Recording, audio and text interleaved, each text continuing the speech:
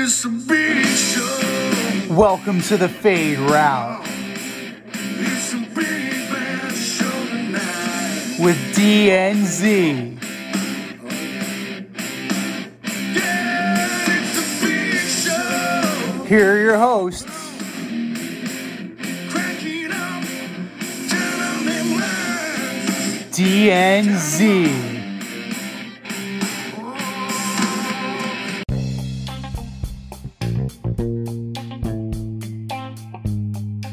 Welcome to this week's episode of the Fade Route with DNZ. I am D, and we got a great show for you tonight. Jalen Hurts injures his shoulder. Carlos Correa and the Giants have a change of heart. And World Cup correspondent Gil Godoy joins us on the in-route. But we begin today's show with the World Cup. Messi enters immortality as he finally captures the only piece of hardware his career was missing. The World Cup was exciting from beginning to end as Argentina edged France in penalty kicks 4-2. What did the win by Messi do for soccer? Well, first off, congratulations to Argentina. It's been a long time coming. And, France has nothing to hang their heads about. They lost to a worthy opponent, and they took it all the way to PKs. Like, it was going to be close, like we thought it was going to be close. And this really settles the debate, in my opinion. It settles the debate of who's better, right? Messi or Ronaldo? Ronaldo or Messi? Ronaldo was on the bench pouting and then left his team to go train for maybe a contract in Saudi Arabia because he pouted with his club team and is no longer with Man U.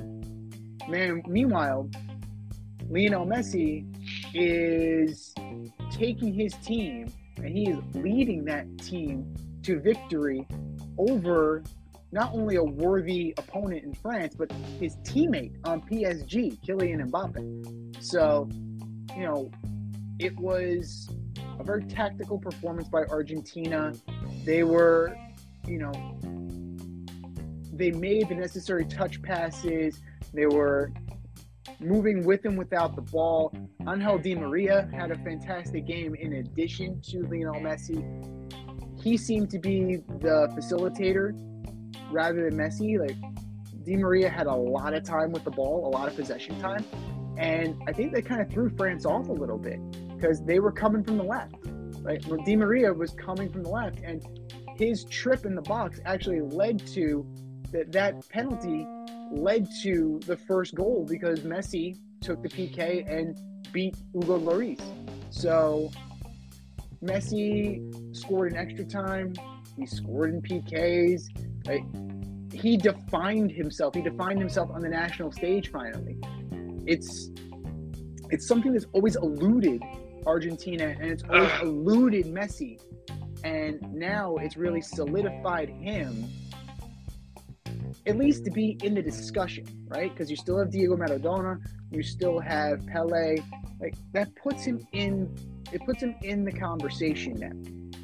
But for one, it settles that debate with Messi and Ronaldo, but then it creates something new with Messi and Mbappe because now they have to go back into that locker room with Neymar. And just like, now they have to coexist. Now they all have a World Cup. Not to mention, Messi also got the Golden Boot. So, like, good for him. So, Yeah, I mean, for soccer, to me, it solidified Messi as the GOAT.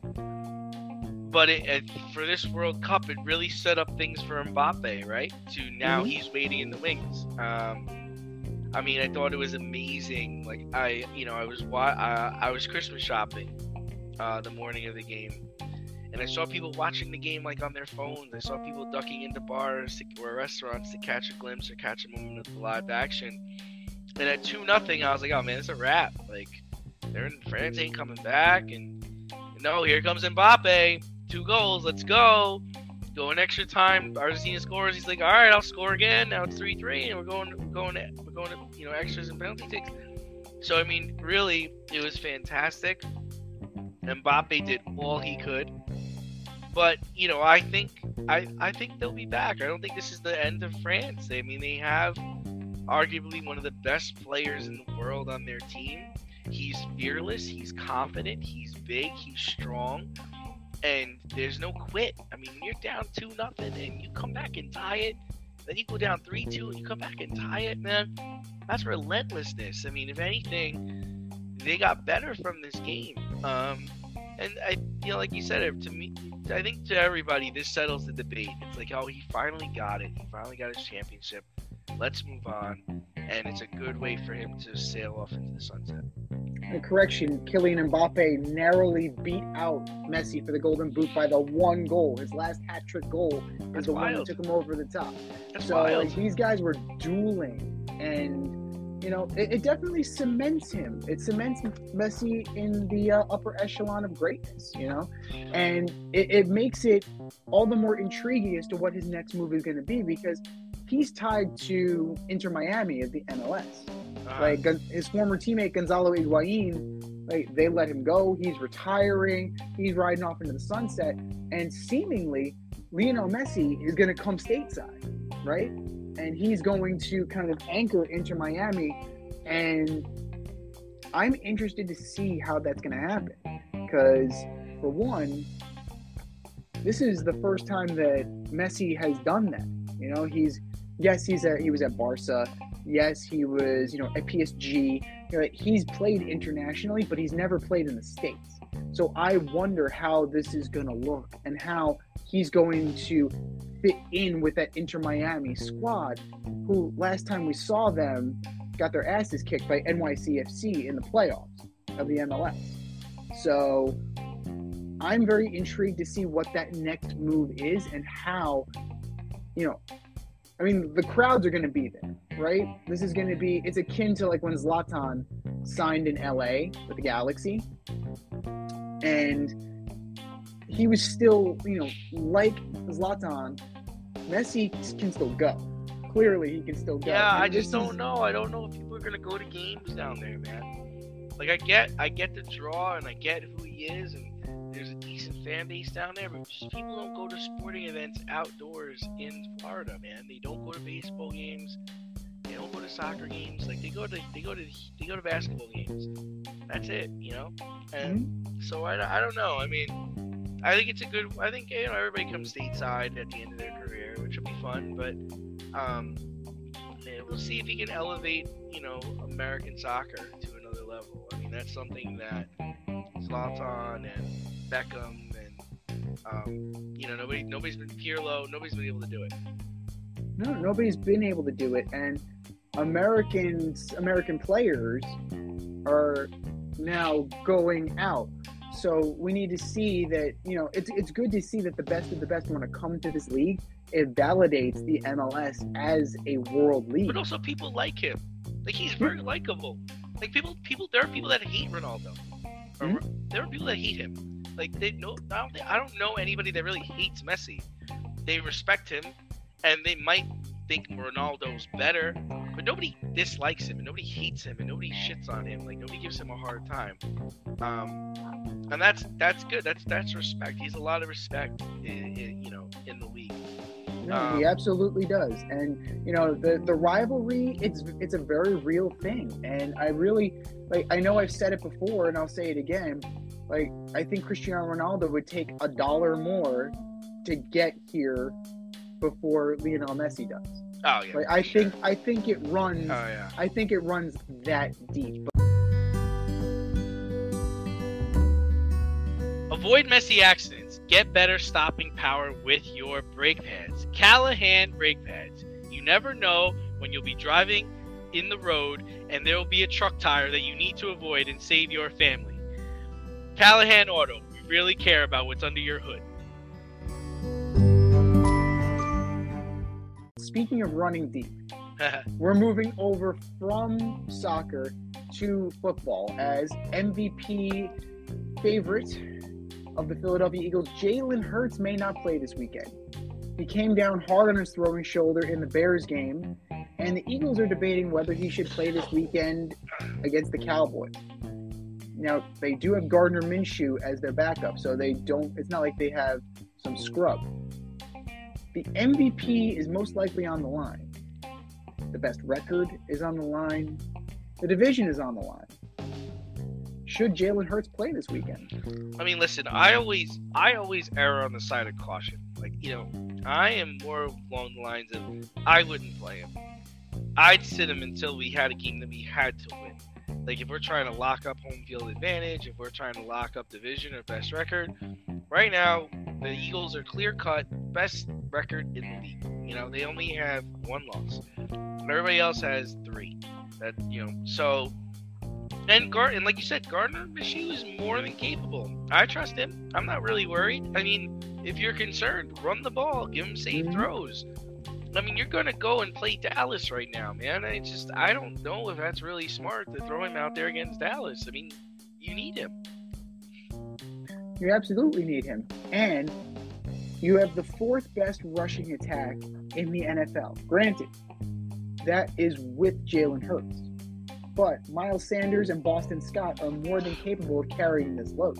Yeah, well, he didn't carry shit over the weekend. He sunk my fantasy team. 2 points, dude. Guy fumbled and caught a pass for negative 13 yards. Why would you catch a pass for negative 13 yards? I don't know.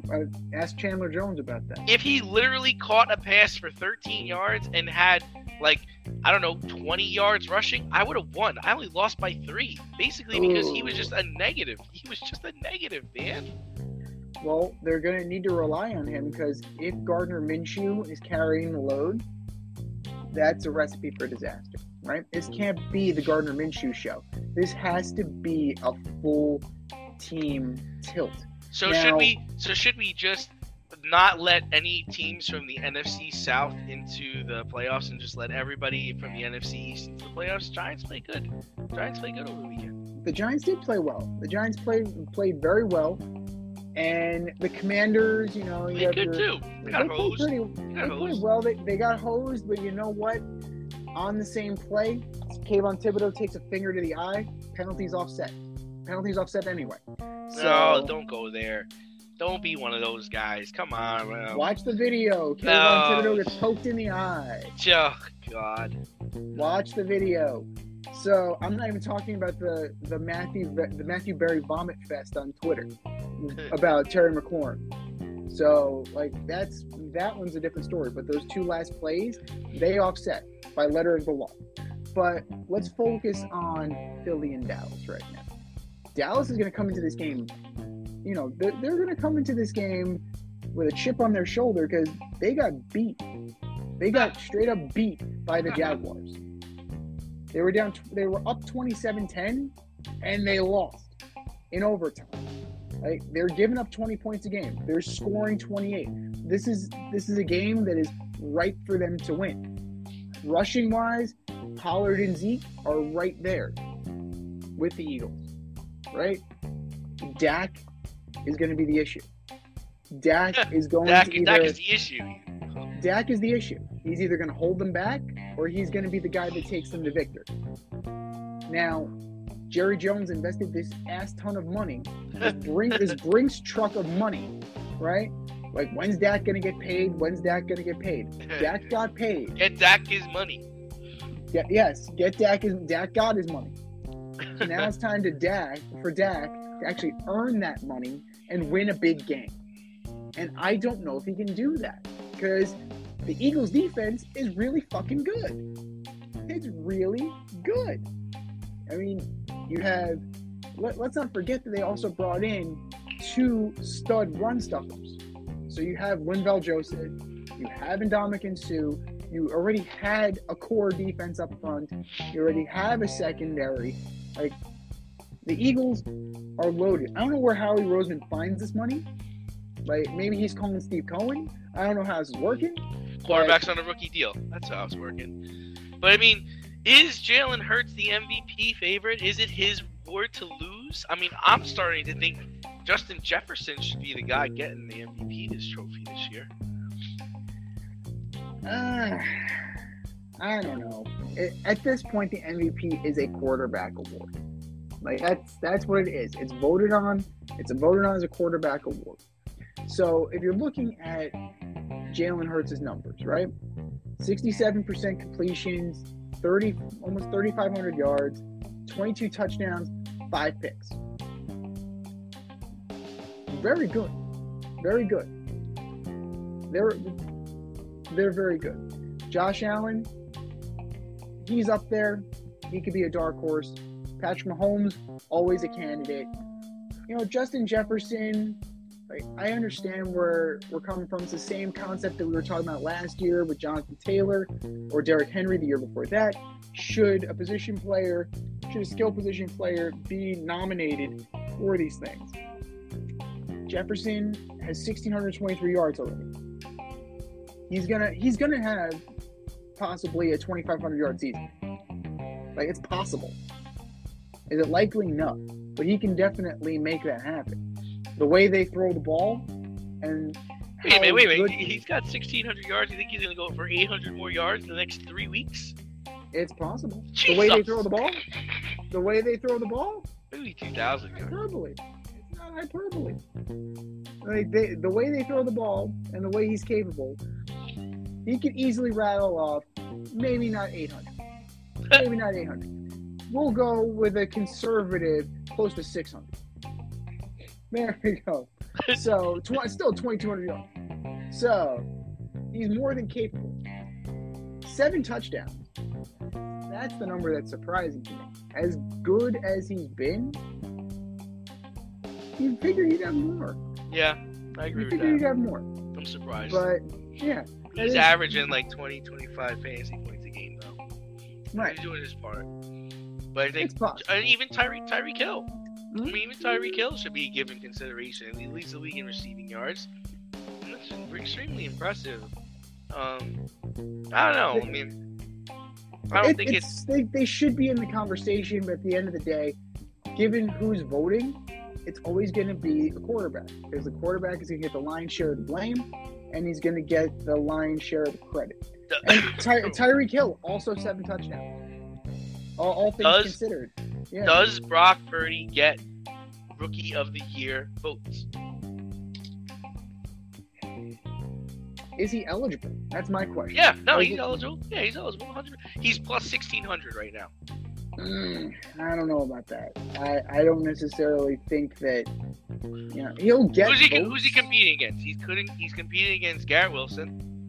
Yeah. He's competing against Chris Olave, right? That's who he's competing against. That's it.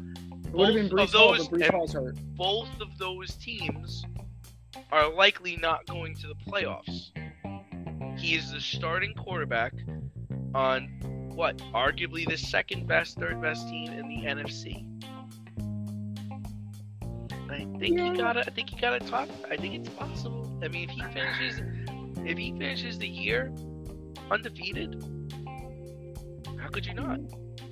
Well, it's not like these other guys are way better. It's not like they're not doing anything that's incredible. He's going places and beating people, man. They haven't missed a beat. They haven't missed a beat at all, but at the same time, I would say of that bunch, the most impressive and most intriguing would be Olave, right? Because you're getting dick from Kamara. You're not getting Michael Thomas not playing again. Well, listen, hold on a second. They're just not running the offense through Kamara. That's the problem. Like, they've removed him from the passing game. Like, they don't throw him the ball anymore. Like, this guy used to be a PPR monster. They're literally not throwing. I don't know if he's got incentives in his contract or what, but the game plan is do not throw Alvin Kamara the ball. I don't care if he's open. Throw it downfield. That's literally what's going on in New Orleans. Well, if they were trying to showcase to trade him, they're not doing him any favors. No. I think he's staying there, but I mean, 641 yards and 1 touchdown this year. That's Alvin Kamara. Brutal. Absolute dog shit. Second round pick. God. Right. Jeez. And your quarterback is who? Andrew Dalton. With that alone, Chris Olave should get Rookie of the Year.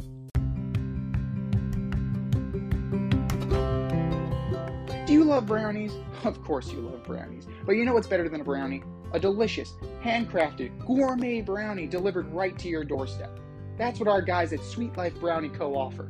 Chef Tommy D and the crew offer a dozen delicious delights that you will crave, from the classic OB to Dutch apple to campfire s'mores and many more.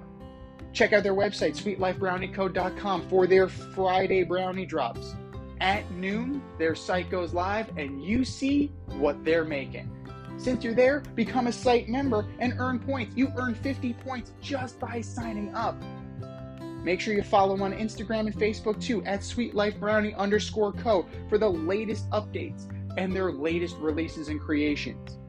That's sweetlifebrownieco.com. Give them a call, 845-641-3043, and tell them D&Z sent you. That's sweetlifebrownieco.com, 845-641-3043. Sweet Life Brownie Co., because there's always room for a brownie. Well, listen, there were a few terrible losses over the weekend by various teams. The Colts blew a 33-point lead to lose to the Vikings. The Jets mismanaged the clock and lost to the Lions.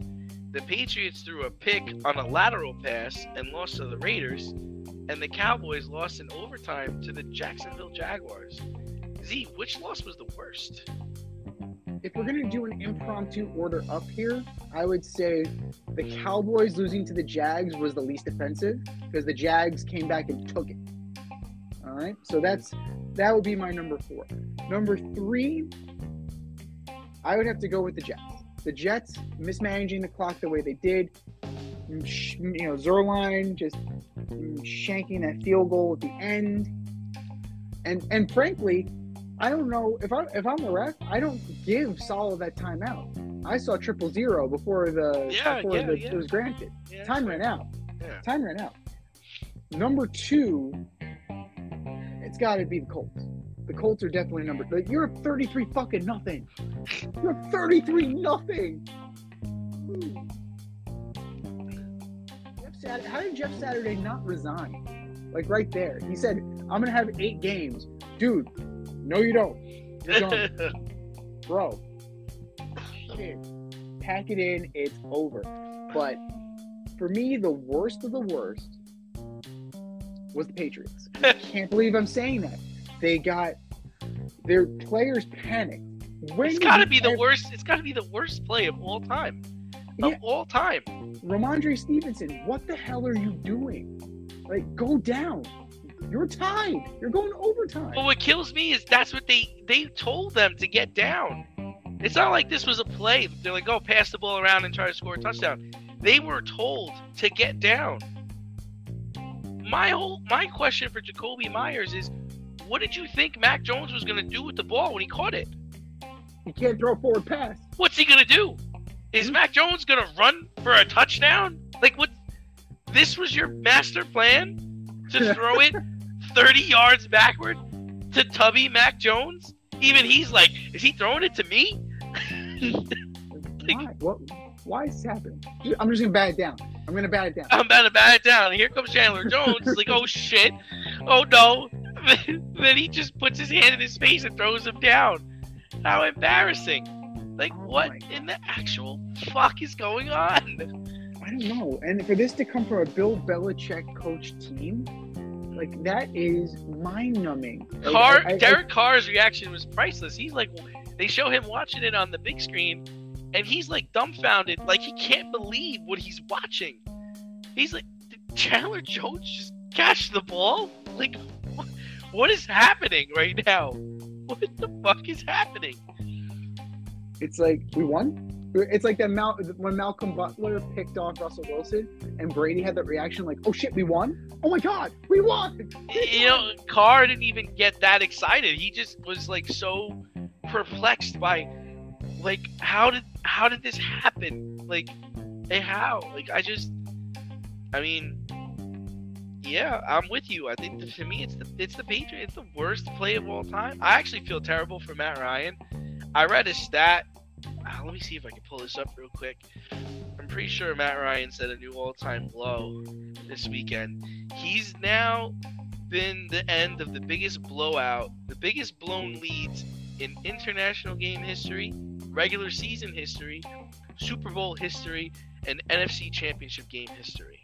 Oh my God. That's Matt Ryan, and they're making the move to Foles this week. I don't really get that.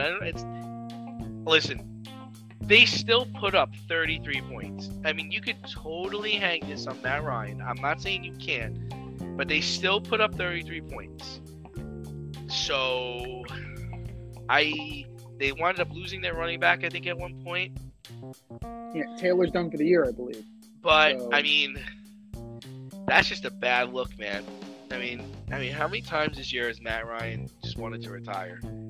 Like, you got benched for, I don't even know the guy's last name. Ellinger, the immortal Sam Ellinger. Yeah, Sam Ellinger. Now you're getting benched for Nick Foles. At some point, you just gotta be like, yo, I don't want to be here anymore. Like, this was just a bad idea. I'm just done. Like, how do I get the fuck out of here, right? Like, I feel terrible for him. I feel terrible for him. At the end of the year, he can always take a job backing up Zach Wilson or Mike White. It seems to work okay for Joe Flacco. Like, it's kind of ridiculous to me that, I mean, there's so much negative on Matt Ryan's resume that So it's like much. it's like an epitaph, man. And you think It's about all the great weapons he had in his career, and you just got to one, and you blew a lead and lost. It's like, damn. And I picked them to do well this year. I thought they were going to do well. I said they were only needed. Like, even Phillip Rivers did better than this, dude. Like, jeez. Like, this has just been such a terrible situation.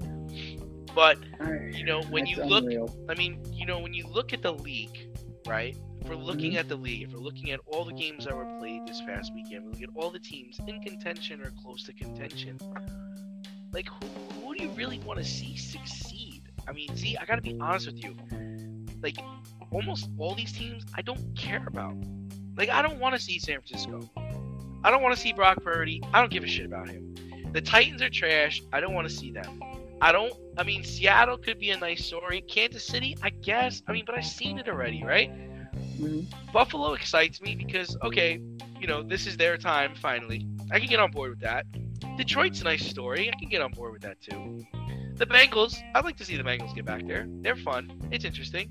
Philly, it's like, do we really have to deal with Philly? I mean, we just dealt with the Phillies. Now we got to deal with the Eagles. Like, do I really want to deal with that shit? Like, there's just more teams I don't want to see than teams I do want to see. The Vikings, I guess. I mean, they've proven they can come back. They make things interesting. I don't want to see Tom. I love Tom. I don't want to see him. I'm done. He's done. They look awful this weekend. Awful. Well, he did it. He did it again. The son of a bitch did it again, Like, we were talking about it, we were joking about it last week, Baker Mayfield and all that. And then he went and did it. The son of a bitch did it again. He gave Aaron Rodgers hope. Yeah. They won. Yeah. They beat the Packers, are now talking playoffs after beating the Rams 24-12. But that's another team I don't care for. I don't really wanna care. see it. I don't care for it. Aaron Rodgers has been garbage this year. And I haven't seen him a bunch. I just look at his fantasy stat lines. He's like got 12 points, 13 points. It's like, dude, you're another guy. Get out of here. With those two running backs, you guys can't do more offensively. Don't just tell me it's because of your shit receivers, your rookie receivers. I don't want to hear that nonsense. I don't really want to hear This is it. what happens when you take all the money. Happens when you take all the money. That's why Russell Wilson didn't have anybody around him for years. What's another Money. team? Miami. Like, I guess. They're kind of exciting. I could wait a year on Miami.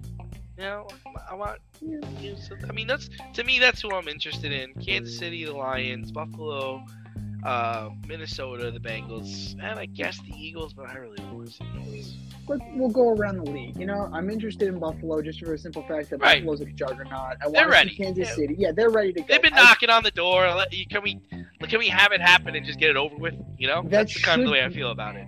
They've been knocking on the door since the late 80s. So, yeah, they should. No. They should have at least one. They should have had at least one out of those four. They should have had one. And unfortunately, it probably should have been the Scott Norwood one. But I'll take it as a Giants fan. But the Bills are ready to go. The Chiefs are ready to go. The Bengals, I like seeing the fact Yeah. that there's no Super Bowl hangover. Right. I like that. He's playing exceptional. Honestly, the AFC North is still pretty much in play. The Steelers have picked up their play. The Browns they hung in there with. But I don't want to Jacoby see any Brissett. of those guys. I don't want to see anybody from the AFC North. I'm not interested in any of those teams. All those teams are terrible. Watson looks like garbage. The Ravens don't have a quarterback. They're losing receivers left and right. They just signed Sammy Watkins off the street. Week one for your team. He's going to do great. But Bills, Chiefs, Bengals, I don't want to see anybody from the South. Like, that's a hard pass. So Bills, Chiefs, and Bengals for me. And in the NFC, my team's still in it. So I want to see the Giants. Like, I want to see them do it. I do. As a Giants fan, I want to see the Giants. That's pretty football to you. Like, you really want to watch them on a high stage. Football is not about pretty. No. Giant football has never been pretty. I'm not It's saying been effective. I'm not saying it's pretty. It's like you really want to watch them play like a superior team. Like, that's what I'm trying to say. Like, you want to see them in the playoffs play somebody that's worth a damn. You really want to see that? If it means my team is in the playoffs, absolutely, I want to see that. I love Tom Brady, but I don't want to see him. I don't want to see him in the playoffs. That team is garbage. That team is garbage. That team is hot garbage. They had a 17-point lead at home, and they fucking lost. Well, you know who I don't want to see in the playoffs? And they're in the playoffs, the Vikings. I don't want to watch that. Like, the Vikings are going to gag. Right, but they're going to gag. The only thing I'd say about the Vikings this year is that we've seen them come back and win. Like, we've seen them, like, come back on teams and win. We saw them beat Buffalo. We saw them come back and beat the Jets. We saw them come back and beat the Colts. Like, that's the only positive thing I can say about the Vikings is that they've got players. They've got one of the best. They got the best receiver in the league. Like, they have something to watch. Like, I'm not interested in seeing the Giants. I don't care if they were my team. I don't want to see them play the Eagles. You want to see them get blown out by the Eagles, like 40-17? You want to see them play the 49ers in San Francisco, get shut out? Is that what you want to see? I want to see them go toe-to-toe. I want to see how good they really are. They're going to draw the Niners in the first round. But they're not good. You know they're not good. You see them play. Saquon's hurt. Daniel Jones is average. Like, you know, there's nobody on that team that you paying to watch. I would pay to watch Saquon Barkley. I would pay to watch my team in the playoffs. That means I got there. The last time this team was any good, it got sunk by that goddamn boat. That was the last time they were any good. Well, that's 7 years ago. I'm tired of waiting. I'm tired of fucking waiting for this team. So I am going to grasp at straws, and I'm going to watch the Giants get smothered by the Niners in the playoffs. But you know what? They're going to smother Brock Purdy as well because they have a defensive line. Like Dexter Lawrence and Leonard Williams can get to the quarterback. So Brock Purdy is not going to have as clean of a pocket as he's used to. And that's an intriguing matchup for me. And as far as other teams that I want to see, everybody wants to see the Lions, right? The Lions are a very intriguing story. They went from 1-6 to 6-1 in their last 7. Like a switch flip. Jared Goff's not turning the ball over. They have a run game with Williams, 2 guys, and Swift. You know, they traded T.J. Hawkinson. Everybody thought they were crazy, but you know, they're winning without him. And yeah, we can just burn the NFC South with fire. That's fine. So I want to see these teams, and I want to know what they're about. Are you in need of air care maintenance or service? I have the company for you. Air Care Technicians. They service the Westchester and Northern Bronx area and can help you with all your heating and cooling, maintenance, and service needs. Just give them a call at 914-315-1547. Again, that's 914-315-1547. Or shoot them an email at aircaretechnicians@gmail.com. These guys are the real deal as they are veteran-owned, licensed, and insured. Make sure to tell them that D&Z sent you. But I also want to know what this is about. The San Francisco Giants had a deal in place with shortstop Carlos Correa, right? 13 years, $350 million. We talked about this last week. No movement, no opt-out. Like, he was a Giant for the rest of his career. Well, the rest of his Giant career lasted a week because the Giants had to postpone their press conference for their new shortstop because the physical brought up some issues, and frankly, it sounds like a little bit of mutual cold feet. I went to bed last night, woke up, went to the bathroom, checked my phone, and breaking news from ESPN, Carlos Correa is a Met. 12 years, $315 million. What the hell happened? Did you piss all over the floor when you heard that story? I was in shock. I don't know if anything came out, to be frank. I really don't know. But the only thing I could think of, right, is that they saw something on that back MRI, because that's his area, the area that has troubled him in his career, and there's something there. There has to be. Yeah, they're not releasing. They're not releasing what it is. The only thing that his agent Scott Boras has said is that it's not the back, and for privacy reasons, they're not going to discuss the issue at hand. But how do you feel as a Met fan? Like, are you happy about this? Like, I got to be honest with you. This is what makes me irritated with Met fans. Like, the messages and the postings today have been absurd. Like, I saw somebody saying, "Oh, now we have the best infield of all time." The best infield of all time? He's a shortstop. He's never played third, and you're making him play third. He's not fucking Cal Ripken Jr. He's not Alex Rodriguez. Like, what makes you think he could go and just play third base? You think he's good, but I don't know if he's that good. And third base puts a lot more wear on your body. It's a lot, so I don't really know. And then got other people saying this is our time. We're the big spender now. The Yankees did this for years. Now it's our. Well, hold on a second. This is a new era, man. Like, everybody spends now. The Yankees were spending back when nobody was spending. Everybody's a spender now. And the Yankees also had 4 core guys that they were buying players around. I don't necessarily agree with all that. And I don't even like the Yankees. And I mean, I don't want to offend Juicy, but I actually think the Mets are the 3rd best team in the division. Like, the Phillies went out and got themselves a shortstop. They were in the World Series last year. The Braves were in the World Series the year before that. Like, tell me what your thoughts are on this. Well, he is an unknown at third base. I agree with that. But as a shortstop, solid, right? A career 91 fielding percentage. 100%. Oh yeah, he is a great player. Yeah, he's a 392 range factor. Like, he can play. He's a great baseball player. I'm not gonna. He's solid. Now, transitioning to a new position at age 20, going into your age 28 season, he is doing it at, I believe, a younger age than when A-Rod did it. So I think that's going to give him a little bit of wherewithal. Having the DH in the National League now certainly helps. So they can move him. They have Eduardo Escobar as a backup. So now Eduardo Escobar, unless he's trade bait, which is very likely, but Eduardo Escobar is definitely a guy that can help spell him and, keep him fresh.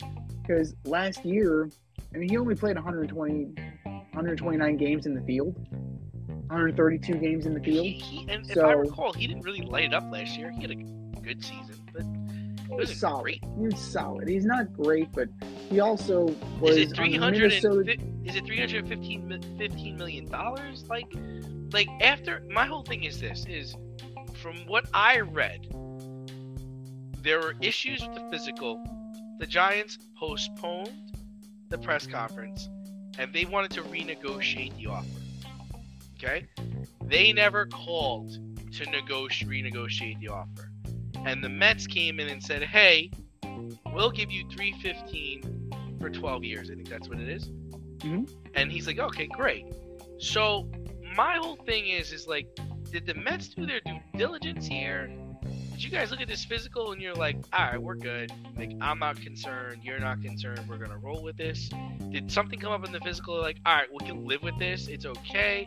But the other thing is, who the fuck are you competing against? Like, who else wants him? Well, let's see. The Twins were going hard for him for a reunion. But he didn't want to go back there. We know he did not want to go back there. He wants to go to whoever will pay him the most money. Right, exactly. Right. So you can't. If he wanted to go back to Minnesota, he would have went back to Minnesota. Okay. The Giants offered the most money, which is why he was going there. The Giants do a physical. Not now, dude. You know what? I don't know. We got to think about this a little bit more. And if you're Steve Cohen and the boys, it's just Billy Epler, you're like, yo, let's just do this.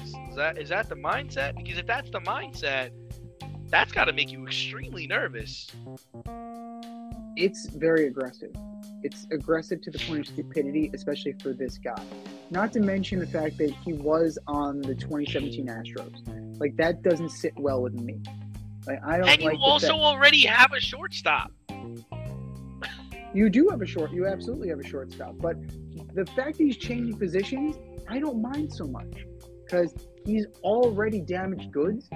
You move him over to a place where you don't necessarily need the range. Shortstop is a range position. You know this. You need to have somebody that can cover ground. Yeah, but at third base, you need to be durable, man. You need to be taking hot shots at the hot corner. You're going to charge in on the bunch. You're going to be diving out of bounds. You're running into the stands. You're making quick decisions. I'm not saying you can't do it. I'm just trying to say, like, you're paying a third baseman all this money rather than paying a shortstop all this money. That's gotta change the game a little bit, right? I think he's willing to do it, first of all. So I think he recognizes that the writing is on the wall. See, you would eat shit for $315 million. I'll fucking play anywhere. I'll fucking play anywhere on the baseball field for $315 million. No, he absolutely would. And he's demonstrating that he will do that. And hey, Carlos, yeah, we're going to give you $315 million, but you got to play third base. Third base, right field, left field, center, I'll fucking pitch for $315 million. That's it. That's the attitude you should have for the amount of money that you're bringing in. And I think his body will actually hold up better because he is a bigger guy. So that definitely will help as well. Now, defensive shifting is also changing, right? Next year, you need to have 2 guys on either side of second base. You have 4 infielders, mandatory. So that is definitely going to change some things. So what worries me a little bit more is McNeil at second, more so than Correa at third. As a Met fan, McNeil's okay. Like, sometimes he scares you. Sometimes he's good, sometimes he's bad. But he'll make mostly the routine plays. Overall, I don't know. He's solid but unspectacular. And the shifts that may actually losing the shift may kind of hurt Jeff McNeil defensively. But I don't know. Like, for me, it's more of a chemistry standpoint. It's more of a fit in terms of New York. He's a chesty guy. Carlos Correa is already a chesty guy. And the New York media is going to come after him. And they came after Javi Baez in the same way. And I don't know. Like, that first slump, yeah, he was able to do it in Houston. Houston is not New York. Like, we have established this. Minnesota is not New York. Like, that is something that he's going to have to deal with. He's going to have to deal with the scrutiny every single day. He's not going to have 81 home games in a respite. He's going to have 81 road games, and then he's going to have a critical media at home. So, like, you guys strap in for that. And we'll see. We'll see how thick his skin really is. But if he is the guy that the Mets think he is, then, you know, this is a crazy lineup now. Like, the depth on this lineup is insane. Once you shed James McCann, and whether it's Francisco Alvarez or Omar Narvaez or Tomas Nido, whomever that may be, like that and left field are still your weak spots. But I got to ask you, the Giants whiffed on Judge. Now the Giants whiffed on Correa. What's their plan now? You know, that was the first thing I thought about when the story broke. I was like, oh my God, what are they going to do? Like, what are you doing? And part of me is like, maybe they dodged 2 bullets. Like, maybe this is okay for them. You know, maybe this will work itself out in the long run. I mean, I am not on board with the Correa signing. I wasn't on board with it when the news broke that he was going to go to the Giants. I thought that was a bad move by the Giants. Chris Russo, who was a Giants fan, said the same thing, didn't like the move. The Judge one stings a bit because I think all their eggs were in that basket. They're like, okay, we're going to make him the biggest offer. He's coming home. We can't miss this. This is a can't-miss thing, and they missed. And, you know, in the long run, right, the Judge contract's a bad contract, right? In the long run, it's a bad contract. So, you know, maybe they were going to become the new Anaheim Angels with Pujols. So I'm not worried about them. I think they dodged 2 bullets, and you know, they got to figure it out. I mean, I feel bad for their GM. He might need to get fired over this because, you know, where your negotiating skills. But, you know, I think in the long run the Giants will be okay. I don't know. I really, there's so many holes on this team. If you look at it, it's right? bad. You know, yeah, it's pretty bad. You know, they fancy themselves a contender though, because they signed Sean Manaea, they signed Ross Stripling, they brought in, they're bringing in win now talent for this rotation to go with DeSclafani, to go with Cobb, to go with Logan Webb, and it makes you wonder. Right? Yeah, no, exactly. Yeah, no. It makes you wonder. And you're 2 years away. You're 2 years away now from being 5 years away. Jesus. Yeah. Now, an opportunistic GM like, say, Ryan Cashman should call up and say, hey, you can take your pick of these 3 guys. You need a third baseman? I have Josh Donaldson, former MVP. Oh, stop. You need offense. Nobody wants that garbage, but maybe they get into the maybe you want Giancarlo Stanton. No, not that trash. Who's the other guy that's on the Padres? The Padres just picked up. Maybe you get into that sweepstakes.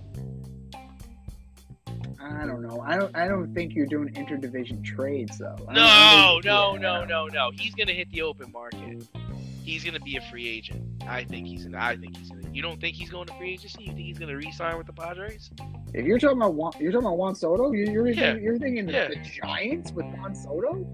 I don't see that. They're gonna have a ton of money. They're gonna have a ton of money, but they're gonna have more money than anybody else. Well, maybe not a fit, but I'd rather have the young guy than have the old guy. I'd rather have the guy that can do more than just hit. Yeah, but this is a bad precedent. 2 guys have left the Giants at the altar. Like, Juan Soto is watching, right? Yeah. So I don't think that you can have $600 million and it doesn't really matter. And honestly, like, it's Ohtani and it's Soto. Who goes where? And it wouldn't surprise me, a team like the Baltimore Orioles get in on Soto.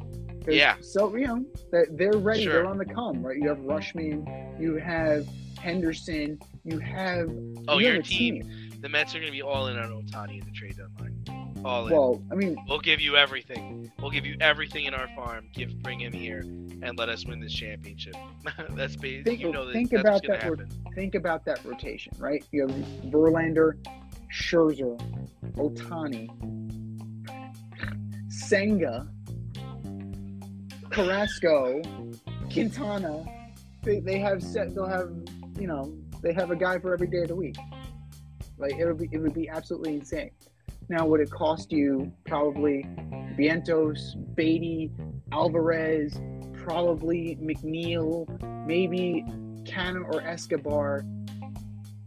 Like, it most likely will. And if I'm Perry Manassi and I want that haul, but I think Met fans would make that trade-off if it got them the World Series. That's the thing. I think the mindset is shifting, right?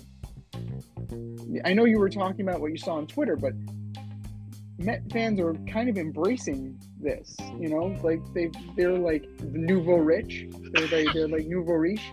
They're like embracing the fact that they have money and they can do stuff with it. Now they're probably going to fail miserably with some things because when you're newly rich, you just spend the money because you have it. But the key to being rich is spending as little as possible and still maximizing your impact. You're getting hammered by the luxury tax too, by the way.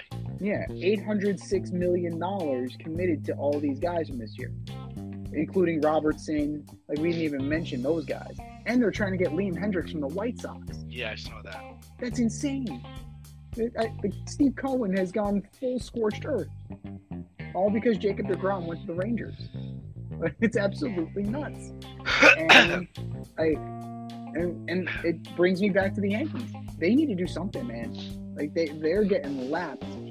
They are getting lapped. So the Yankees need to get on to something. Carlos Rodon is not enough.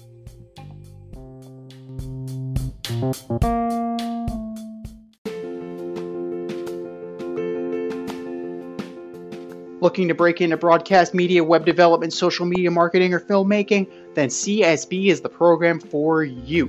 From day one, you'll be trained hands-on by industry pros like friend of the show Rob Adams, whose goal is to get you trained and get you working in months, not years. CSB offers 8 and 16-week programs in small class sizes designed to give you the personalized attention you need. If you can make it in person, there are 5 East Coast locations. If you can't, they offer virtual classes too. How great is that? And once you graduate, you become part of the alumni network that gets you to the front of the line. Trust me, I'm an alum myself.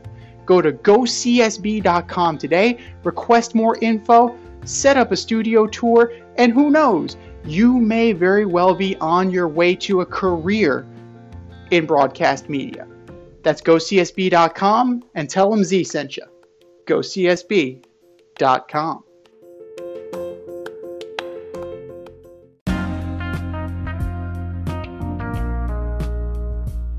It's the In Route, where friends of the show get a special segment with us. Want to be part of the action? Want to be the newest member of the In Crowd? You know what to do. Hit us up, faderoutemail@gmail.com, or slide in those DMs on Fade Route Podcast on IG, or hit that Twitter, FadeRouteDNZ.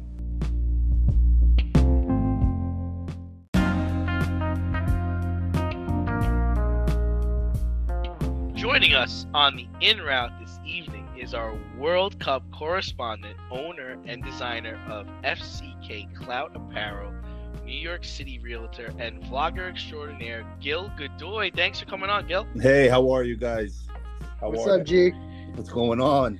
Fantastic. So, I mean, you partied in the hotel bars, you drove the deserts of the Middle East, and stepped foot in the Persian Gulf. What was your overall impression of Qatar?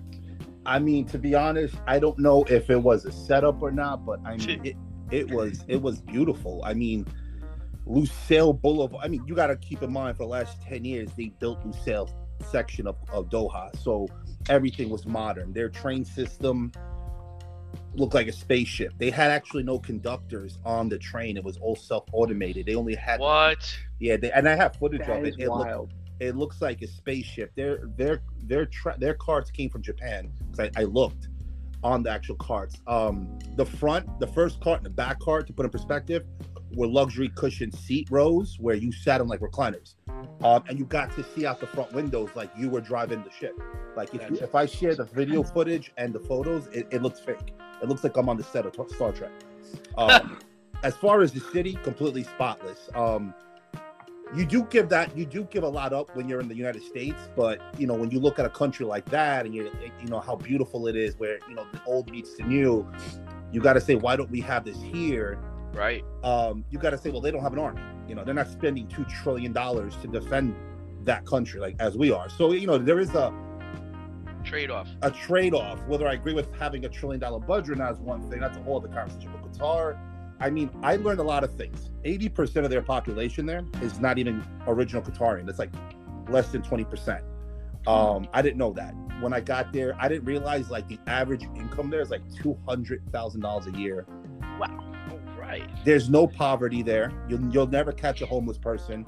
And next to Dubai and Abu Dhabi, which is in the Emirates to the, I would say the west of it or southwest of it. I'm sorry, southeast of it. They're the safest cities in the world. You could like sit there with $1 million and you wake up with $1 million. Like nobody has the urge of negative. Right, but they also have kind of like a zero tolerance policy. Too, Yeah, right? yeah. They're You can't. When you go there, you have to respect it. Obviously, there were commentators I went there to prove a point, but I mean that's not why you should go there. I mean, I mean, it's not here. You know, here we fight for freedom of speech. There they had it. I mean, for the most part, I mean, I have a loose tongue, so I will curse from time to time.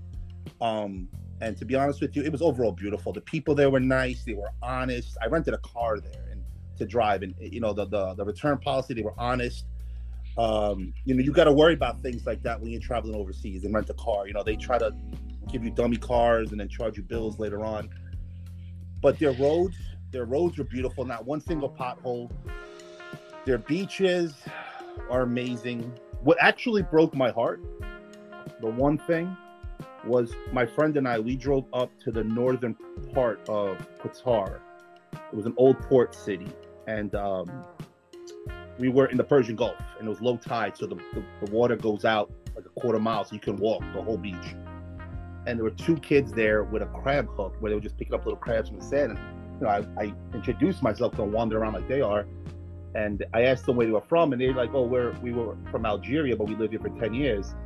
And when they said, "Where am I from?" because they see me with a massive beard and shaved head, assuming I was a local or nearby, I said United States. It kind of got scared. They looked at me with a face of concern. So I told them that I'm one of the good ones. So, but well, so you made it to the Argentina, Mexico, and Portugal, Uruguay matches. What was the atmosphere in and around the stadiums, and for those matches? And how did the supporters treat each other? So here's the thing. For my friend who came with, he's Greek, so he had never been to a World Cup kind of game. I had been in World Cup '94. So when we went to the first game, which was the day we arrived, Mexico versus Argentina, obviously the Argentinians their back was against the wall. They had just already lost to Saudi Arabia, and Mexico was looking for the kill. They smelled blood in the water. So right off the bat, the Mexican crowd was from the moment you got off the train to into the Lusail Stadium, which is the largest stadium out of all of them. It was pure chaos from the Mexican side. I mean, as far as energy, the cheering, the chanting, the bragging, all this talk. And the Argentinians were proud. They rocked their colors. They had their chants for Messi and the Vamos Argentina chant that you'll probably hear on TikTok a lot right now. But we kept it quiet until the second half, because that's when they started scoring, and then that's when the Argentinians started chanting and going nuts, and the Mexicans kind of got quiet. And then I told my friend, because I said, listen, in 2 days, we're going to see Portugal versus Uruguay, and they're similar to how Argentinians are at games.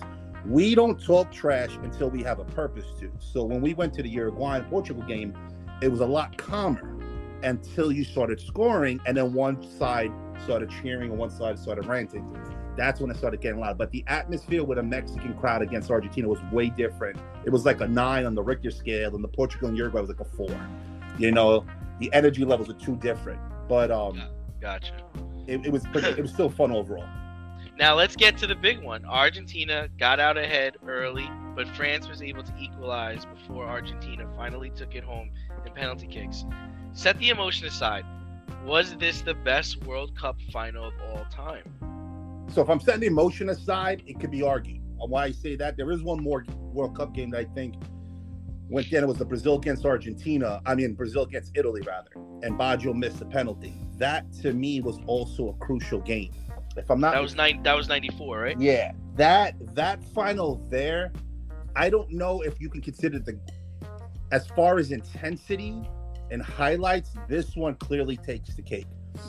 As far as just talent, again, they're pretty well balanced. Then you had Baggio on one side, Ronaldo on another.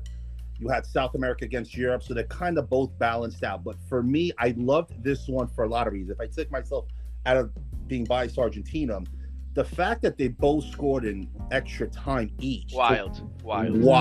Absolutely insane. And then Mbappe really doing everything he could, man. And see, I told you, when they were up 2-0, I said Argentina needs to score at least 4 goals to close it out. And then they tied the game within minutes of that text, in a 2-minute window. So I knew France wasn't dead yet. Europeans play a different way than South Americans do. And you saw it. You saw it in that game. Completely different types of style. And that's what you saw. That, to me, I would still put this one as number 1, but I would put Brazil and Italy number 2. That's very fair. That's definitely very fair. This was a fantastic game, and the stars came out to shine, and that's what I think that's one of the things that's most important, is that they didn't shrink in the moment. But now that the World Cup has come and gone, and I know you're a soccer historian and you like to debate who the greatest of all time is, and Pelé is also a personal friend of the family. Yeah. So, he's actually spending Christmas in the hospital. ESPN just broke that story. Yeah. So our thoughts go out to Pelé, and hopefully he's okay. But, has the Messi-Ronaldo GOAT debate finally been settled? And are we on to something new and better with this Messi and Mbappe rivalry? Well, I think what happened now was a couple of things. As an Argentinian, 8 years ago when we were in the finals, Messi, people forget, was now a villain to us because he didn't win the game. And the country kind of turned their back on him for a little bit because, we came off of losing the Copa America and all that to Chile, then he quits right afterwards. He showed a lot of emotions that we're not used to seeing from our top stars. After Maradona, we went to, let's say, Palmero, and from Palmero, who was a boss on the national level, on the club level, he was great, boss on the national level. Then we went to Ortega, who was also a number 10 guy, Ortega. Then when he didn't really do so well, then we went to Treves, who really didn't do so well. He couldn't carry the throne. Then when we had this kid Messi, who was overlooked originally from the Argentinian squad, we put him on this pedestal and said enough's enough. And if you're going to do the accolades on the club level, why aren't you doing them on the national level? That's why even me, when we lost to France, and I said to myself, he doesn't have it in him to carry a team. He needs a team. And this coach who played with him 12 years ago knew that. So now we look at the GOAT conversation. Do I personally think he's one of the GOATs? Yes. Because I can never call you a GOAT until you win at least one World Cup. You're not even in my conversation until you win that. I don't care what you do on a club level. It's the national flag is what you do. Mbappe, on the other hand, will carry the throne, but will they be good next World Cup compared to this one? No, they won't make the finals next World Cup. They won't. My thought would be either Brazil or England. Those are my calls now. Are going to make the finals. But Mbappe is great, and he'll be good and great. I don't see him winning the next World Cup or another one at this point, because he to me is like the Randy Johnson of baseball. He relies on the fastball. He is great, and he impacts the game. But in time, he's going to play, by now to the next World Cup, he's going to play almost like another 500 club games. And he's going to run at 20 miles to 23 miles an hour. He's going to have another flock of 19-year-olds behind him. He's going to be, 27? Yeah, 28. So you got to ask yourself, how much, look at Ronaldo on the club level was doing well. He had the same attributes as Mbappe. He's just an inch shorter, maybe. Same attributes. But even he started to slow down afterwards at that age. I mean, on a club level, he was great statistically, but on a national scale, he was okay. I mean, he won the Euro Cup one time, but that's about it. He never got any further advancement in the World Cup. So I don't see Mbappe being the next GOAT. Do I think he's the face of soccer right now? Yeah, because of his age. But Brazil has a lot of wildfire guys that are talented that got embarrassed and now know what it is to be humble. And I see them coming. I see England coming. And I was favoring England to come out aggressive this World Cup because they're just a bunch of 19-year-olds. And they don't have a Rooney. They don't have a Beckham, which is great. You don't need that in this generation soccer. You need a team. And And Argentina proved if that. you look at England, it's literally everybody on that team starts in the EPL. Yeah. Everybody in the starting lineup. Yeah, It's you see, insane. what the Argentinian coach did differently when he took over the reins and he was testing this formula for 3 years was half the team is from the South American leagues and half the team is basically from the European leagues. But he took the overpaid players, the Higuaíns and the Agüeros, off the team because they couldn't finish. If you notice in the last World Cup, every time Messi put the ball in their feet, they couldn't finish. And the World Cup, when we went to the finals, they just couldn't put the ball in the net against Germany. Higuaín supposedly got an offsides. That's the only goal I can remember him attempting, and it was an offside. But what they did with Messi was they supported him with Dybala. Dybala played, 5 minutes? But he plays that same role. So now Dybala has this experience going into the next World Cup, knowing exactly what Messi's role was this World Cup, and he's going to mimic it now. And they rewarded him with a penalty in the finals, so he's good. But now you have McAllister, you got the front two forwards, and you've got the Paula on the other side, who's okay. To me, he's Metacore, but he brings the tenacity. He's like your Dennis Rodman.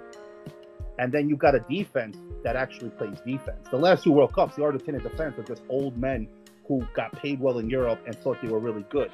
But then they gave up so many goals to Croatia in the box. This team didn't want you in that box at all. So what he usually do, he played 4 back. And then he put 4 in the midfield. He didn't want you back there. He didn't want the other team in that box. So he put it in the midfield. So he knew exactly how to build a team around him that were young, that can compete in the next World Cup. I wouldn't be surprised if Argentina becomes an upset team in the next one. With or without Messi, they can upset a lot of Absolutely can. And the Argentinian defense, I watched the 2014 World Cup with you. Yeah. And we watched the Argentina game and compared them to this team. This Argentinian team smothered France early on. It was amazing. This team was to punch, bite, and kill first, and then tire them out with the possession. Where normally we kill you with possession first and try to score later. No, they were trying to go out. Every game they try to score first and fast and often. That's why their shots on goal were probably a lot higher this World Cup than the last 2. And they were just more efficient with the ball. They played more tactical, what I would call triangle offense in this World Cup than ever before. And then this, to me, defines what Messi and Argentina was good at. The second goal with France, when the defender takes the ball from the French forward and sends it to Messi in the midfield, the guy on the lower half of the screen, you would probably see on the right side, midfielder, he stutters or he hesitates to attack Messi. But what Messi does right there in a blink of an eye is he touches the ball, then passes. Instead of just doing a 1-touch, he does a 2-touch. Messi, knowing that his forward's going to run up that line, he touches the ball, which then at that moment makes that midfielder commit to attack him, then flicks it up the field to him, to his forward, which then runs down the field to then shift it over to Di Maria. If he never touched it that second time, that midfielder would have stuck with that forward and that play would never exist. But if you slow that move up, that literally defines how technically sound this team was. They knew exactly what he was going to do at all times. So they anticipated that 2-touch move, and they knew exactly when to cut. They knew exactly when that midfielder was going to commit. It's crazy if you didn't see it in live time, but Messi touches that ball twice to stop it and flick it up the line. And it blows your mind, because when you see it in slow motion and you see it in real time, you're like, I just can't believe I witnessed that. And that one move or 2 moves defines how that team was playing that whole World Cup. Yeah, they were playing some of the best football I've ever seen, and they were just playing it was very tactical. Like you said, the best way to describe it is tactical, but we're going to transition from football to American football. Yeah, buddy. So your New York Giants, my New York Giants, they're 8-5-1 after beating the Commanders with a little bit of questionable officiating at the end. Who seriously cares? They're poised to make the playoffs right now, and who would have thought that was coming? But what's their ceiling this year, and do they need to bring in Odell Beckham Jr. to reach it? No, they don't need Odell Beckham. Would it be great to have him? Probably, but to be honest with you, I don't see it happening. I think he's going to command too high of a price tag for what his value is. He hasn't had a complete season in so long, and he's had 2 devastating injuries. It's not like they were sprained ankles. this man has torn ligaments, and he's not a 6'4" wide receiver. He's a 5'9" guy.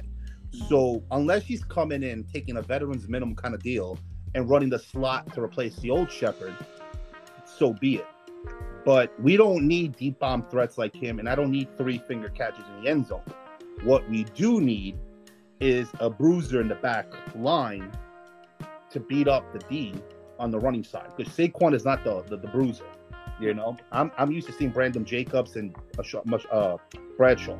I love that type of running game. I love Saquon, but if we keep him, we need to draft that, and I'm all applying to the draft game, because this year's a unicorn year for the Giants. I don't know how many people are aware of this, but like the Giants' payroll was like zero compared to the rest of the league. We had some really ugly contracts because of our last ownership management. So this new coach didn't have a lot to work with.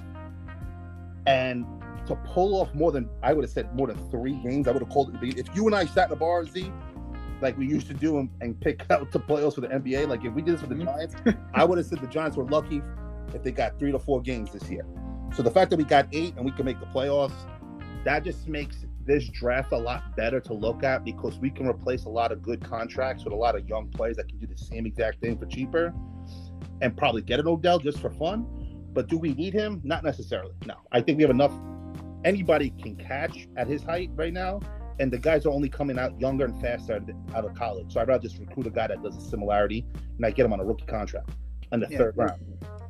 The best way unicorn is the best way to describe this, because right now they're in line to face the Niners in the first round, and Brock Purdy or not, like that's not a good matchup for the Giants in the playoffs. So yeah, and to be honest, the Giants defense hasn't been lined up together all for one game, I think, this year. And it was like 2 weeks, 3 weeks ago, where we don't know our full capabilities yet because we don't have them up there. And you know, Saquon's doing his thing. I think we have to change our field. I'm not a big fan of what they're doing on that field. It's terrible. But Odell Beckham, to me, is a high-risk, low-reward player, and he always was. I never saw him as a top receiver. Outside of that one catch in Dallas and maybe 2 a year later, he was too much of a negative energy to the team. He was a distraction. I mean, hell, he brought him to Miami the day before a game. In our last playoff game. You know, so game. To me, if I'm a manager, I don't see no upside to that. Bringing in a 30-plus-year-old man with 2 busted knees, thinking he could run a 4.2 40 when he really can't. But I can go into college right now and say I can get about 2 of those in the 4th round for like pennies to the dollar. And what does he come in and out? He's still getting paid our Giants contract, right? 18, 19 million a year. He's on the Giant contract through a couple different teams. Yeah. So I don't know who the hell's paying. I think the Rams. At this point, like everybody is divvying up. But I mean, the Giants, this season's a unicorn season. I didn't expect them to get more than 3 to 4 games, and I knew they were going to be the bottom of the totem pole. And I didn't even think the Redskins were going to do that great. I thought we were both going to be in the bottom. But I mean, I'll take 10 wins because I think we have the chance of, depending on the quarterback for the Eagles, depending on how his arm is, if the next couple of teams can still hit him when he comes back. I know he's not playing this week, but he's playing the following week. If they can hit his arm, I said the Eagles can't operate without him. So I'm like, the Giants have a chance of putting him out, you know, at least bruising them into the playoffs. Yeah, no, totally. And it's within the realm of possibility. They're better. The Giants are better than the Colts. And the Colts put 33 on the Vikings in the first half, and the Giants get the Vikings this weekend. So 10 wins is actually really within the realm of possibility. But we'll get you out of here on this one, G. Cool. We know you're a diehard Met fan. Correct. I've been to games with you. Like, we've had spirited debates about the Mets, and Uncle Stevie is going crazy. They lost DeGrom, they lost Bassett, they lost Walker, but they brought in Verlander, Senga, Quintana, and now Carlos Correa at like 3 o'clock in the morning. Yeah, like, that's insane. It's like I went to the bathroom to check my phone. Like, what the? Why? How is Carlos Correa a Met? What is this? This is kind of a sick joke. Yep. So grade the offseason so far, and do they still need to make moves for them to go over that top, or like is Correa it?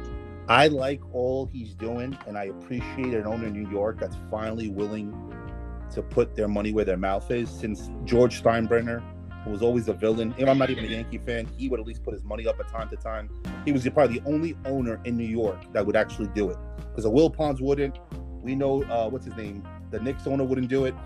Oh, God. Or if he did, it'd be for a guy like Amari who had like 2 blown out knees and no health insurance. But going back to the Mets, this guy's willing to put $500 million in 2 months on this team.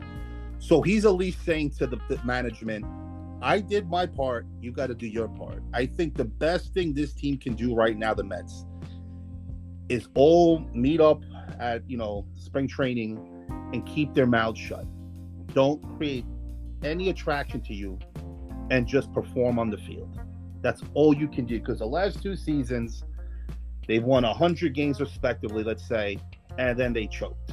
And they're just basically back to the same routine of there's always next year. They're still on that road, because I'd rather you win 75 games to win me a World Series than win me 100 and then lose first place and don't even make the playoffs. So don't get my hopes up with $500 million if you're not going to perform. And I think that's what's going to matter the most now, because the media is waiting. The media is waiting to talk to these players now and start, stressing them out. Verlander, we're going to see. I mean, can he deal with New York? I mean, Randy Johnson couldn't. A lot of pitchers came into New York and couldn't deal with New York. And granted, we're in Queens, it's a little different, but still, it's the media that's not. Losing DeGrom is not a big deal to me, honestly. If you're going to tell me right now that the Mets gave up DeGrom and got a solid starting 5 in return, then I'll take that. Because when DeGrom was here, he played how many games? And how much were we paying him? Yes, I love his Cy Young. I love all that. But what good are you if you're not around, And he believes he's going to win somewhere else. Good for you. He deserves the money. Go to Texas, get the tax-free money. Keep believing this 6th or 8th place team is going to win a World Series tomorrow. Good for you. But you're not. I have no animosity towards him. He deserves it. New York wasn't his thing. And I genuinely believe that he just didn't want his family being raised in New York. I think that was the thing. With everything happening in New York, I just genuinely believe he didn't want his family in New York anymore. And that's why he chose. There was no beef. There was nothing. He just said, I want out. He got out when he did. And the Mets, we have a new owner at the right time. And he just said, here's the checkbook. Go nuts. Like a Disney movie. And I think that as long as they all keep their mouths shut and stay out of trouble, the Mets, can go far. I mean, we're going to see from, we only have a couple months till spring training. Yeah, So, I'm gearing to make some Mets hats and go to spring training in Tampa with them eventually.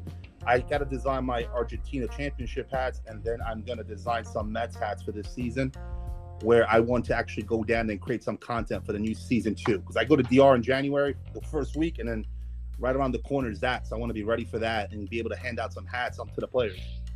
Like I'll spend a weekend in Tampa and just do that. So that will be one of my to-dos this year, is to go to Tampa, see this new team. Because I've never been.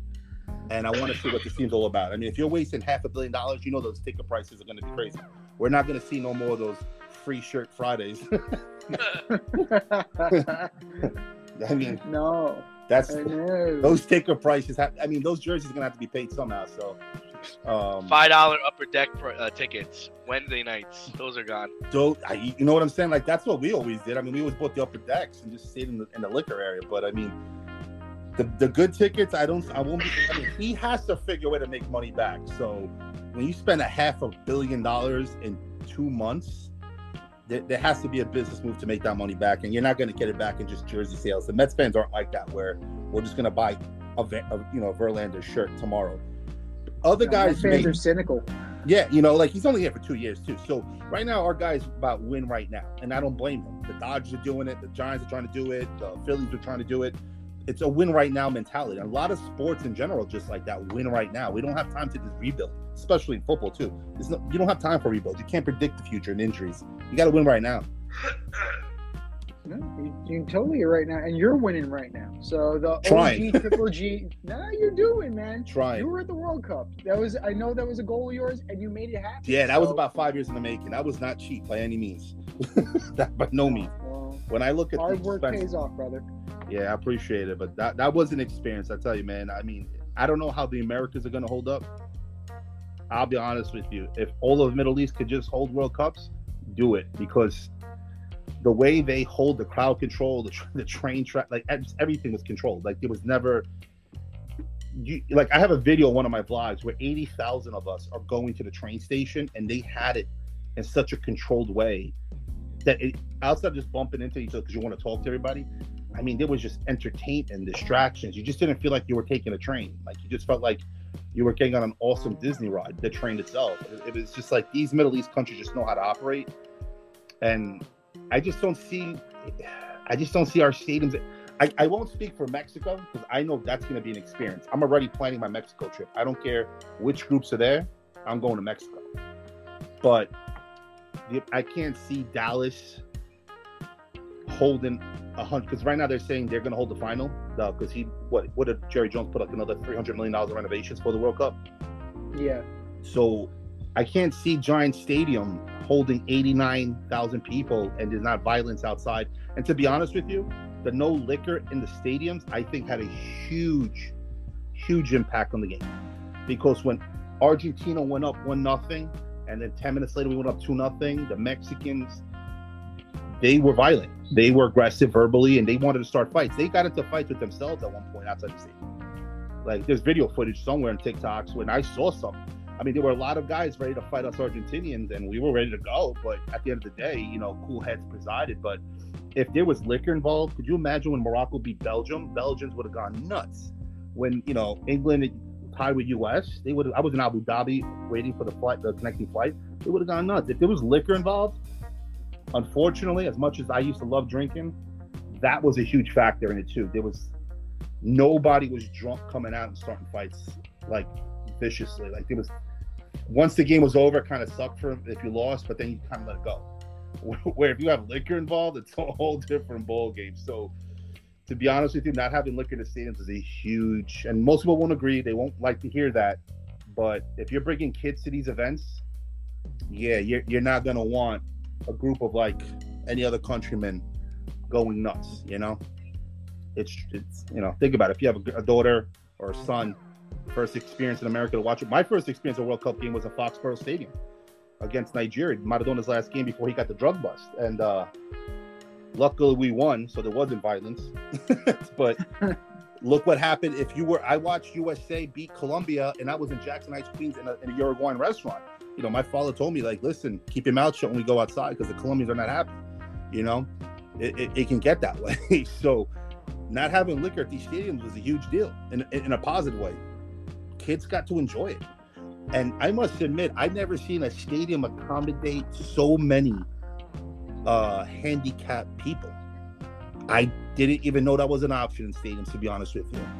But they had flat sections, elevators assigned, people who would usher you into bathrooms with your, I guess, family or partner or parent.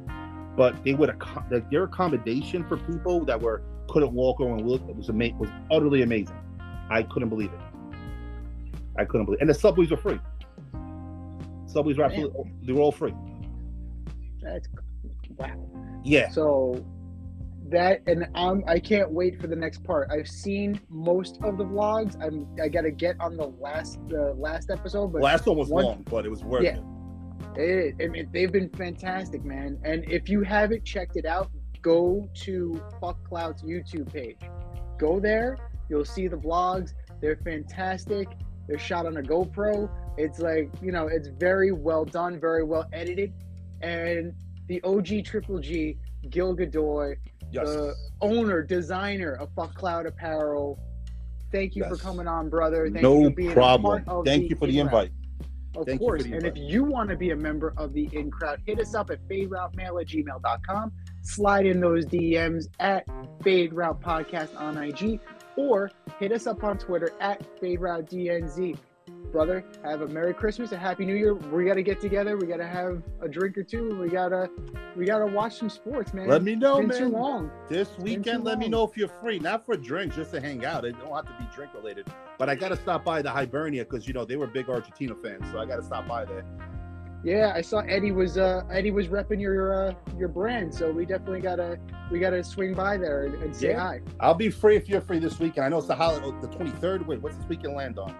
Friday's the 23rd. Oh, that's Christmas. I didn't remember. I lost time of thought. But usually, if I do go out, it's on a Saturday because Monday through Fridays I'm just working out. So but yeah, let me know. On January, the first week of January, I'm in DR, and then I come back. If it's after that, so be it. But I'm available.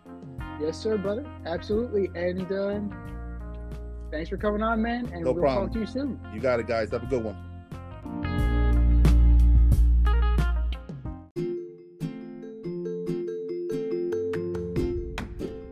can't help but smile when you see a balloon. The simplest occasion is a party. Westchester Pop Stars, located in New Rochelle, New York, offers balloon styling and decor for all life's events. Birthdays, anniversaries, weddings, showers, school and corporate events, store openings, or just because. Westchester Pop Stars takes balloons and shapes them into works of art, creating decorative installations for your special occasions. No event is too big or too small, and their custom personalization service is top-notch. Westchester Pop Stars is a private studio, quickly expanding. In-person consultation is by appointment only. Send an email to westchesterpopstars@gmail.com for more information or to schedule an appointment. No need to hire an event stylist. All you need is balloons. Currently servicing Westchester, Putnam, New York City, and Connecticut. To find Westchester Pop Stars, search for them on Instagram, Facebook, or Google.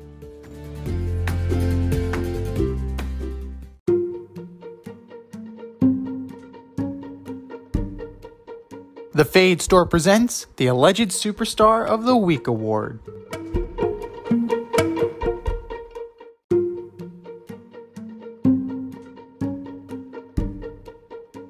All right, boys and girls, you know what time it is. It's time for the Alleged Superstar of the Week.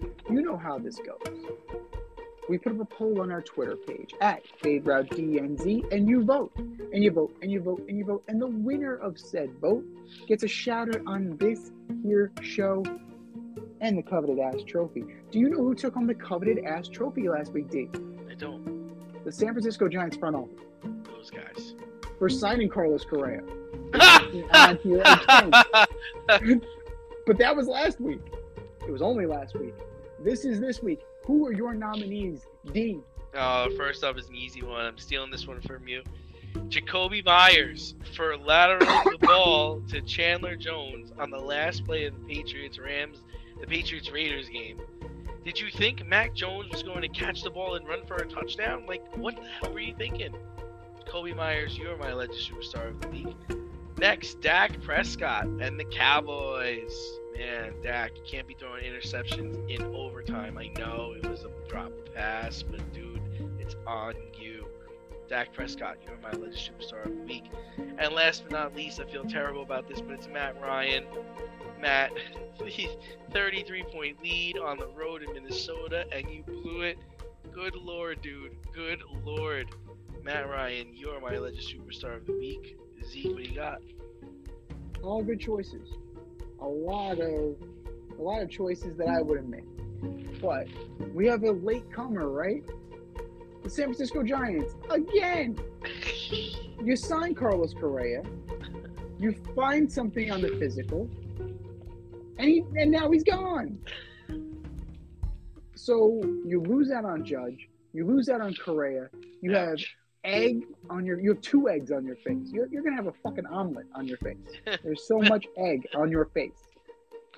You've got to do something, because I'm sure your fan base is not going to be happy with the fact that your off season is Mitch Haniger. No offense to Mitch Haniger. None whatsoever. Friend of the program. Friend of the program. Joe Rush's favorite player. But you got to do something, and you got to do something big. Just to save face.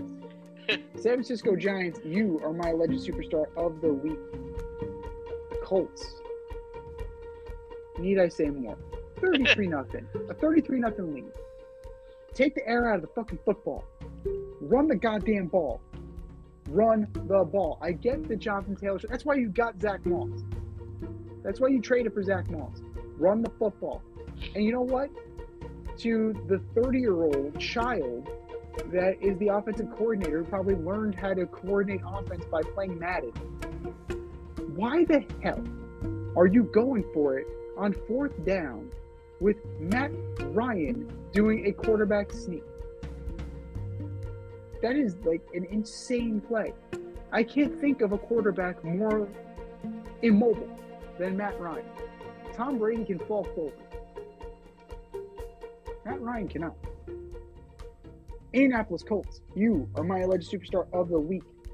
And last but not least, the refs. Particularly the refs in the Commanders-Giants game on Sunday night. Oh my God. Blown call after blown call after blown call. Missed call after missed call after missed call, missed call. Am I good? I'm on the Am I line, good? right? I'm on the line. Yeah, you're on. Okay, great. Awesome. Matthew What are you Berry's throwing a head. flag for? Matthew Berry's head is exploding. He has diarrhea of the keyboard, and you missed the Kayvon Thibodeau thumb to the eye. You missed the thumb to Kayvon Thibodeau, I should say. You missed Darnay Holmes hugging the receiver.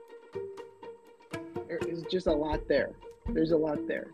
But as a Giant fan, a win's a win. I'm going to take that. Thank you. So, refs. It's been a bad year all the way around. And you guys need to be better.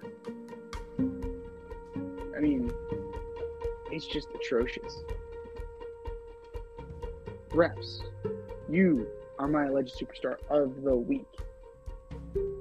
The poll goes up after the show, folks, at FadeRouteDNZ on Twitter. And for our nominees,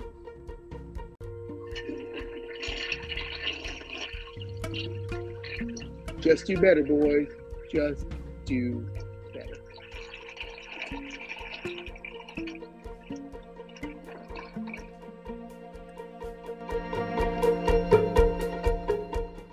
Need some last-minute fantasy football advice? Then the boys at the Fade Route have you covered. Tune in every NFL Sunday to Red Light, Green Light 1, 2, 3 with DNZ. D and I give you our top 1, 2, 3 fantasy starts, or green light, and fantasy sits, or red light. That's Red Light, Green Light 1, 2, 3 every NFL Sunday during the season. You can find us on Apple Podcasts, Spotify, and wherever you get the Fade Route. That's Red Light, Green Light 1, 2, 3 with DNZ. Every NFL Sunday during the season.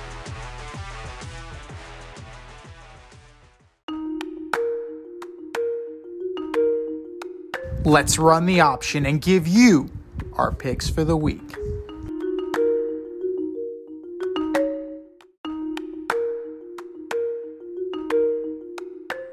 It is the option for NFL Week 16. Week 16. It's absolutely mind-numbing that we have only 3 short weeks left. But you can still join our CBS Pick'em League. Go to our Twitter bio. Go to our Instagram link in bio. Find our Pick'em League. It's also called The Option. And join today. I'm in the lead by 1. D and the lovely Rita Sanchez are 1 point behind. Foxy is 2 points behind. And Zach is coming on strong. Let's see what you guys got. Let's see what you got. We're going to start with our Thursday night game. 8:15 p.m. Amazon Prime. The number 1 pick, Trevor Lawrence, leads his 6-8 Jaguars into MetLife to take on the number 2 pick, Zach Wilson, and the 7-7 New York Jets. Jets. Really? Yep. They play defense, man. They do. But I like what the Jaguars are doing. They're moving the ball. Evan Ingram has somehow found out what the end zone looks like. Good for you. Trevor Lawrence is playing fantastic. Etienne is having a good game. So I'm gonna roll with the Jags. Christmas Eve, we have a major slate of games. Saturday is all right for football. 1 p.m. The 5-9 Falcons go into Baltimore to take on the 9-5 Ravens.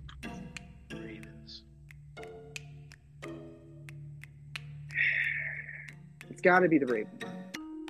They cannot lose to Desmond Ridder and the Falcons. They cannot. The Falcons' hopes for the division need to die, and the Ravens need to kill it. The 7-7 Detroit Lions go into Carolina to take on the 5-9 Carolina Panthers. Uh-oh. That's a tough one. I am going to go with the Lions. I'm taking the Lions too. It's not that, to me, it's not that close of a decision. Defense is playing. Goff is flying high right now. The run game is solid. And at the end of the day, Sam Darnold is under center for the Panthers. The 11-3 Bills go into Soldier Field to take on the 3-11 Chicago Bears. Oh, come on, Buffalo. Yeah, it's not close. The Bills are going to go in and they're going to tear it up in Chicago. The 5-9 Saints go into Cleveland to take on the 6-8 Cleveland Browns. The Browns. I'm going to go with the Browns as well. They have a running game. The Saints apparently do not. And Andrew Dalton is still under center for the Saints. I don't get that. The 7-7 Seahawks go into Kansas City at Arrowhead to take on the 11-3 Kansas City Chiefs. Yeah, I mean, Chiefs. How about them Chiefs? Seahawks were a nice story, but they seem to be fading. And the Chiefs are a far and away better team. The 8-5-1 Giants go into Minnesota to take on the 11-3 Vikings. Vikings. This is tough because we've seen the Vikings lay an egg, but I don't think that the Giants have a corner that can handle Justin Jefferson. So I am going to go with the Vikings. The 10-4 Bengals go into Foxborough to take on the 7-7 New England Patriots. Man, the Bengals. How the mighty have fallen. I'm taking the Bengals as well. Over under, one half of football played by Bailey Zappi on Sunday. Oh, under. Possible. They're mulling a change. I've heard they're mulling a change. The 1-12-1 Houston Texans go into Tennessee to take on the 7-7 Titans without Ryan Tannehill. Gosh, Done for the year. what a terrible game that is. The Titans. Your division leading Tennessee Titans. Think about that. Oh my God. I honestly don't know at this point. I mean, you're going back to Willis or Davis Mills. I'm going to get Derrick Henry. I'm going to take the Titans just because of Derrick Henry. We're in the 4 o'clock hour on Saturday. The 7-6-1 Washington Commanders go into Santa Clara to take on the 10-4 San Francisco 49ers. Taking the commies. Interesting. I am going to go with the Niners. I think that they're going to be able to withstand everything that the Commanders put forward. And, you know, if Chase Young plays, it'll be a little bit of a difference, but I think the Niners keep rolling. The 13-1 Eagles go into Jerry World to take on the 10-4 Dallas Cowboys. Cowboys. How about them Cowboys? It's going to be close. I'm very tempted to take the Eagles and keep the train rolling. But I got to think that the Cowboys defense is going to show some pride. And your Saturday night special, the 6-8 Raiders at the 6-8 Steelers on the 50th anniversary of the Immaculate Reception. Steelers. Rest in peace, Franco Harris. I'm going to take the Steelers as well. Sunday, and a Merry Christmas to you. The 1 o'clock game, the 6-8 Packers go into Miami to take on the 8-6 Dolphins. Dolphins. Yeah, it's not that close. It's not going to be that close at all. Aaron Rodgers, as soon as you start thinking about playoffs, dashed. Just when you're about to sit down for Christmas dinner, how's this one for you? On CBS and Nickelodeon, 4:30. The 4-10 Broncos at the 4-10 Rams. Broncos. Oof. How's that turkey tasting? Hot Not garbage. very good. This is bad. Brett Rippon versus Baker Mayfield. Like, I don't know. This is trash. Football? Gosh. They might be playing checkers. I don't know. Maybe we could have a spelling contest or something. Oh, Jesus. I'm going to go with the Rams, but I have no confidence in this. I haven't had confidence in the Broncos all year. Hackett's a dead man walking. And, yeah, the Rams have some major rebuilding to do with no picks. Good luck. Your Sunday night special, the 6-8 Bucks at the 4-10 Arizona Cardinals. The Bucks. The Cards are down to Trace McSorley. Easy for me to say. Yeah, the Bucks need to win this game. If they lose to the Cardinals with Trace McSorley under center, blow it up. Like, don't let Todd Bowles, change the access code. But the Bucks should take this one. And your Monday night delight. The 8-6 Los Angeles Chargers go into Indianapolis to take on the 4-9-1 Who wants Colts. to watch? Who wants to watch that? It's just awful. Chargers. I don't know. After the showing that the Colts put up the other day, you can't in good conscience watch this. You can't. It's garbage. The only thing that's the saving grace is that Nick Foles is the quarterback. So we don't have to drag Matt Ryan again. But the Chargers, this is a game they need to win. This is the game that they would normally lose. I'm going to go with the Chargers. Karma changes, and they finally win a game that they're supposed to win. Fantasy playoffs, fantasy championships. No buys. Deploy everybody you got. This has been the Fade Route with D&Z. Thanks for tuning in tonight. Catch our podcast on Wednesday night on Anchor, iHeartRadio, Spotify, or wherever you listen to your podcasts. So until next time, stay faded, everyone. Time for us to run the go route. We'll talk to you next week. Have a Merry Christmas, a Happy Holiday, and we will catch you next week.